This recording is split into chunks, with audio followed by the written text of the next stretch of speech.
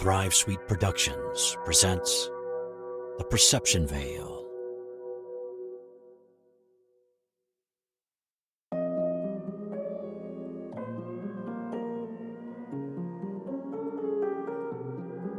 Alien abduction.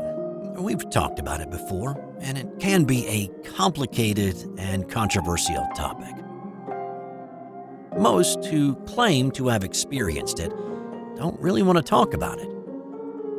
Well, here for your discerning ears is a possible alien abduction story. Now, I say possible because according to the person who sent me this account, nobody in their family had any recollection of actually being taken aboard a craft. But things that happened many years later left them wondering just what did happen on this night.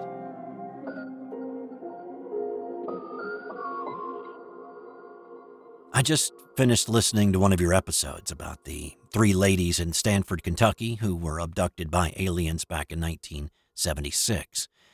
I had something similar happen to my family and I when we lived in Hinckley, California, which is on the outskirts of Barstow, back in 1977.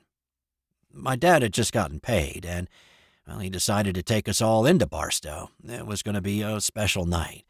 We went out to eat at a restaurant, and after, he took us out for ice cream at Thrifty's. I was 7, 8 years old at the time, and I really looked forward to going out and celebrating and having ice cream cones on payday.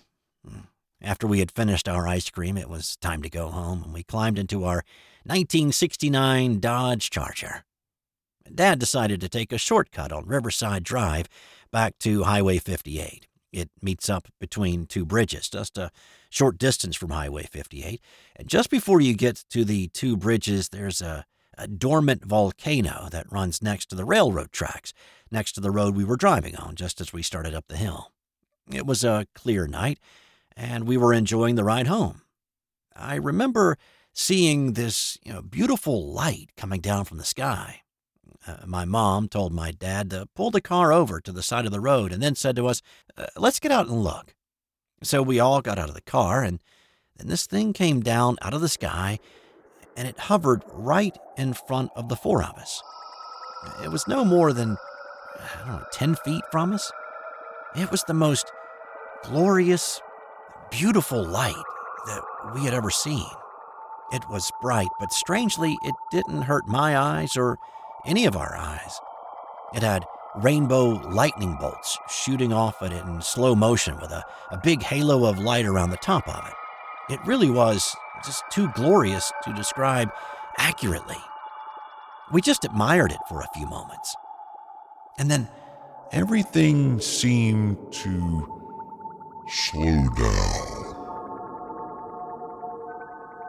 I remember we were all facing northeast when this light came down in front of us, 8 to 10 feet away and about 2 feet off the ground. Now, the next thing I remember, and it seemed like it hadn't been more than a minute, the 4 of us were now facing northwest, looking up at the sky.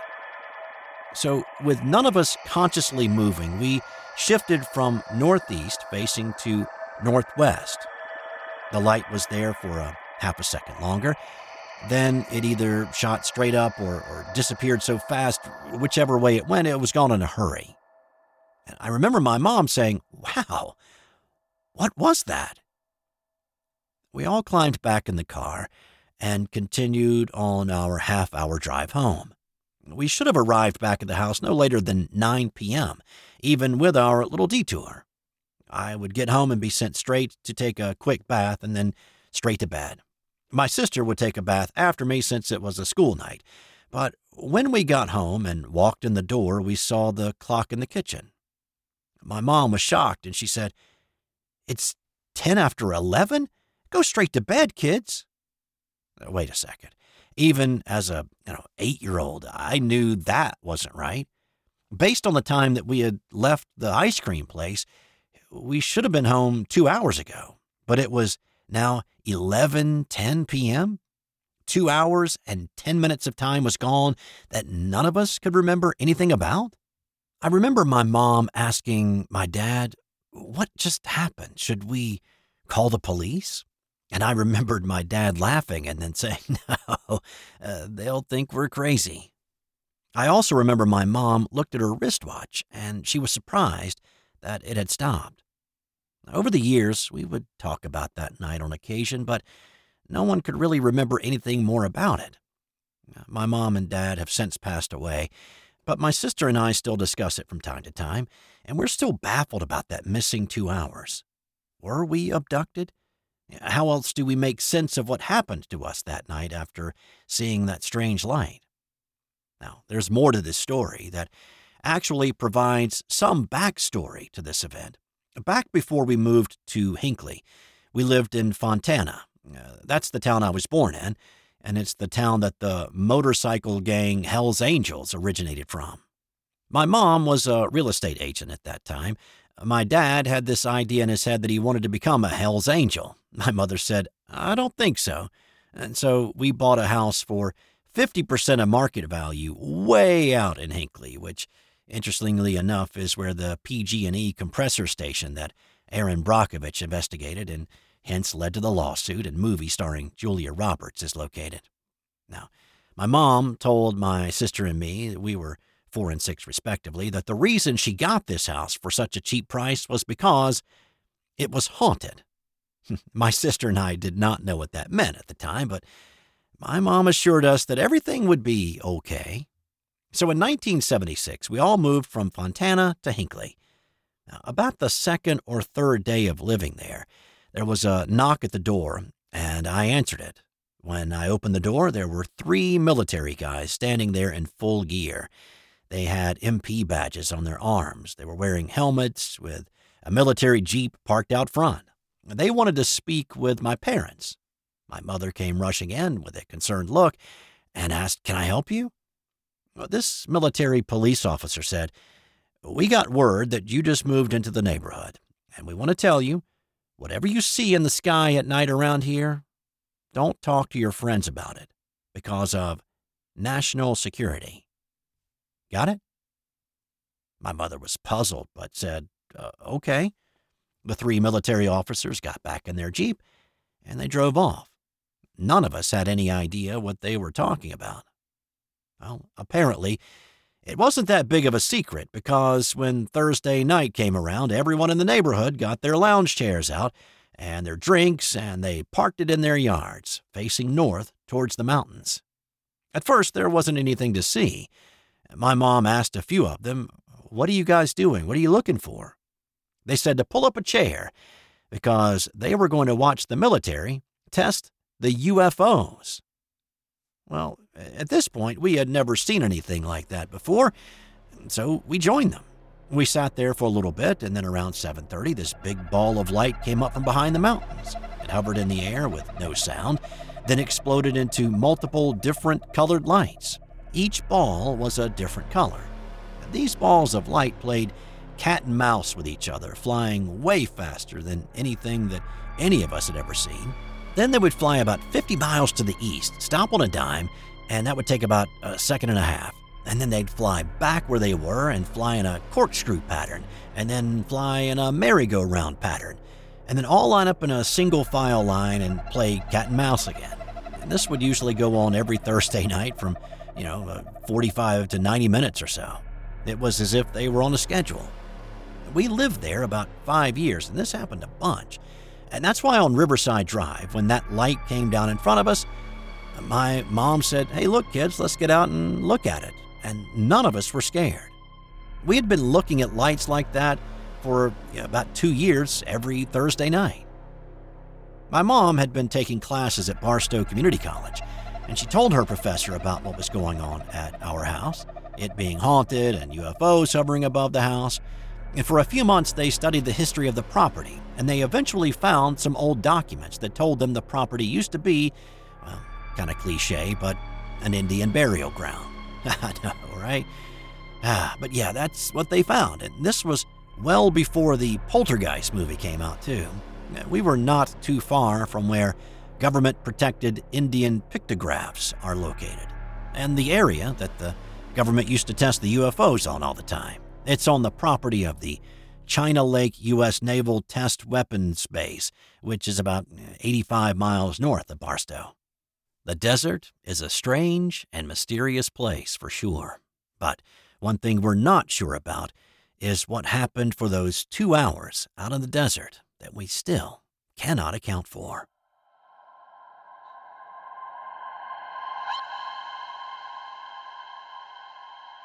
This next story was sent to me a few years back, and it is a chilling account of contact with a group of creatures flush with vivid details.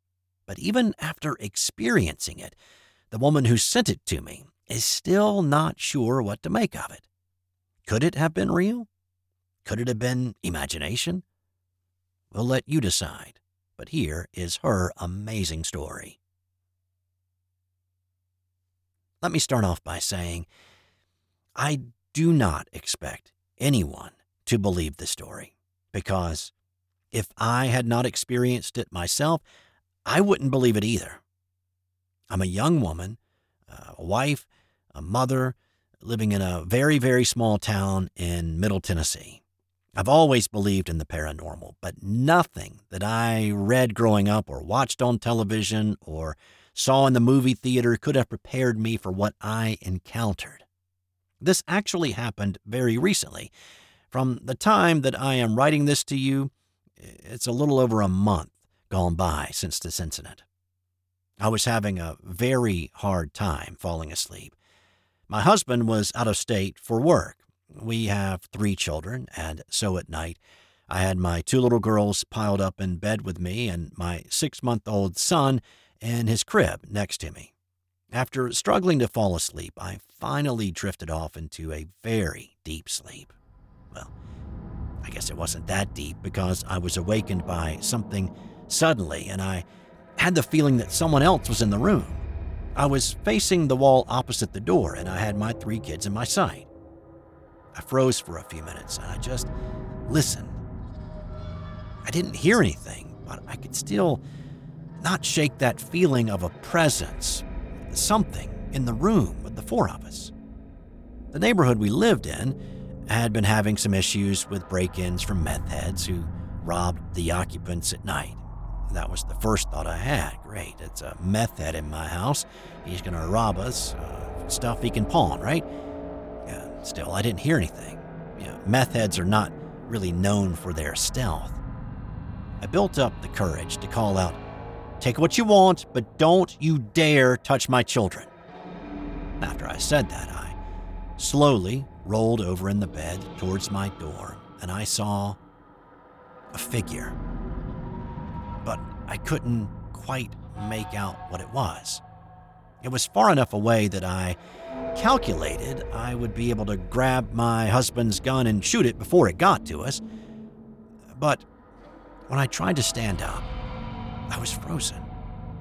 I could not move.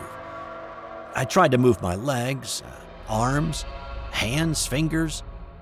Nothing. I was frozen like a stone. A wave of panic came over me. But that's when I heard in the most soothing, calming voice. It said, "We're not going to hurt anyone." Wow. Just writing that gave me goosebumps. I couldn't speak, but I went from panicked to no longer afraid. My eyes adjusted to the darkness, and I saw another figure standing beside the first one that I had seen. And then 2 smaller figures. I don't know, I guess my mind just went to children. I heard whispering, but I couldn't make out the words. The first figure that I saw took a step towards me, and I saw the most beautiful blue glow. It was coming off the figure as if every single vein in its body glowed. In response, the others began to glow blue as well. I couldn't make out facial features, but I can tell you that these were not humans. I remember telling myself to wake up. This is a crazy dream. Just wake up and all will be well. But deep down, I knew I was conscious. and very awake. The one thing that struck me then, and sticks with me now, is how beautiful they were and how at peace I felt. Does that make sense? Then, I'm not sure if I blacked out or what, but when I woke up or regained consciousness, I was not in my bed anymore. I was on my back, staring up at a very shiny ceiling. Whatever I was lying on was extremely cold, and I could not move anything but my eyes. I've never felt the cold like I did that night. I felt exposed in a way, but not naked like some of the abduction stories that I've heard.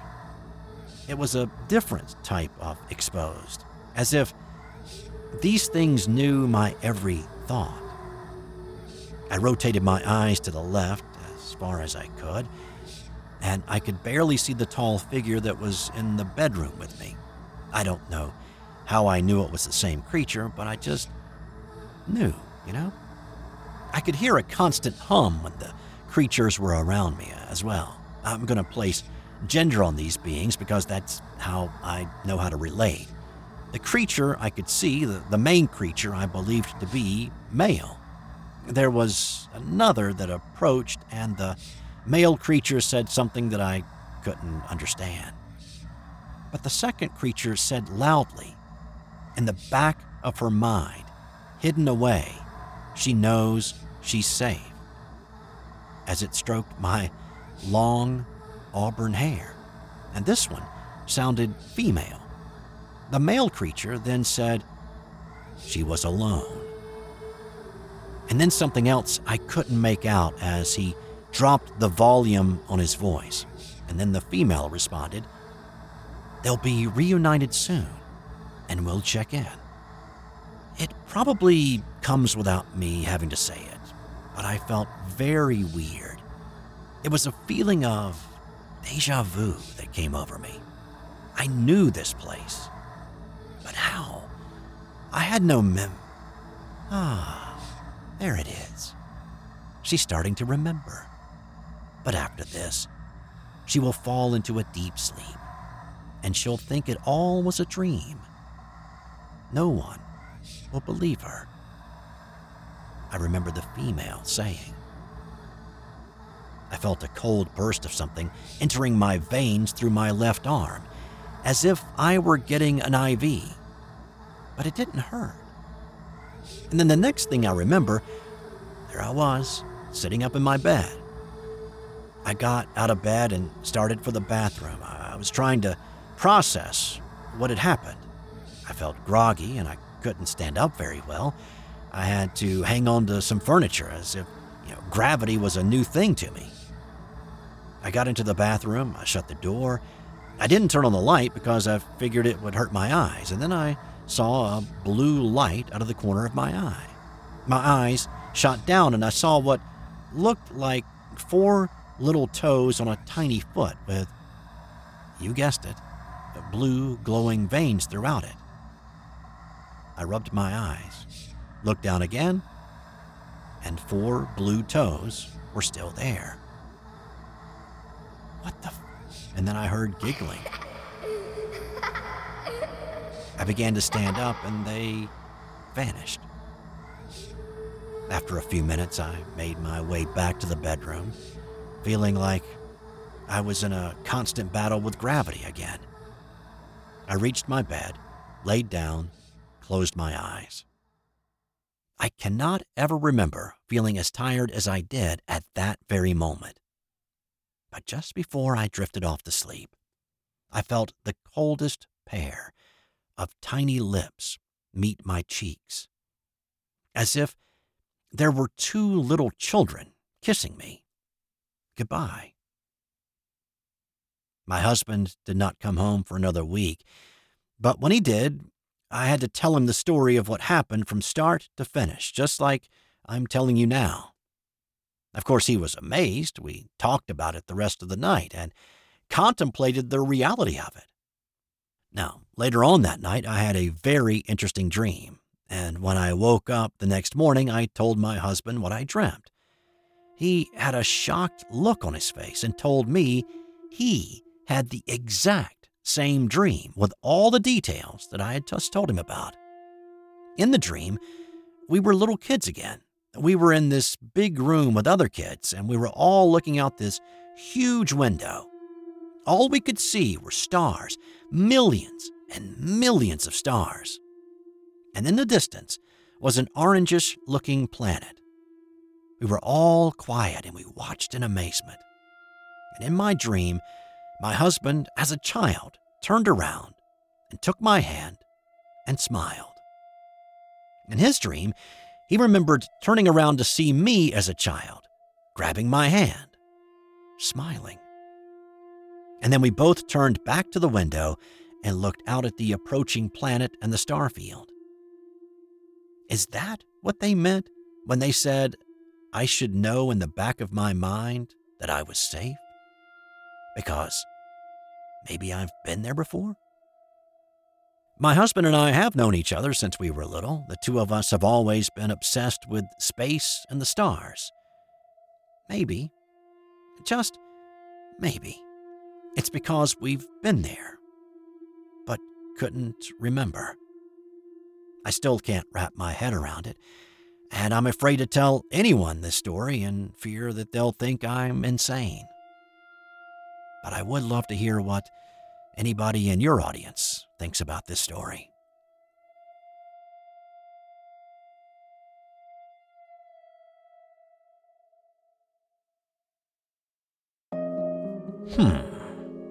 That was an interesting encounter. Beautiful and mysterious. A story filled with peace and wonder. Whispered encounters, leaving this woman to ponder the profound mysteries of the universe. Are we just that pale blue dot that Carl Sagan spoke of? Or are we a cosmic convenience store just on an off-ramp along the intergalactic superhighway, visited by beings from realms beyond our current comprehension? Or are these encounters merely figments of imagination, fueled by our desire to understand our place in the universe? Are these creatures just a blink away? Just on the other side of the perception veil?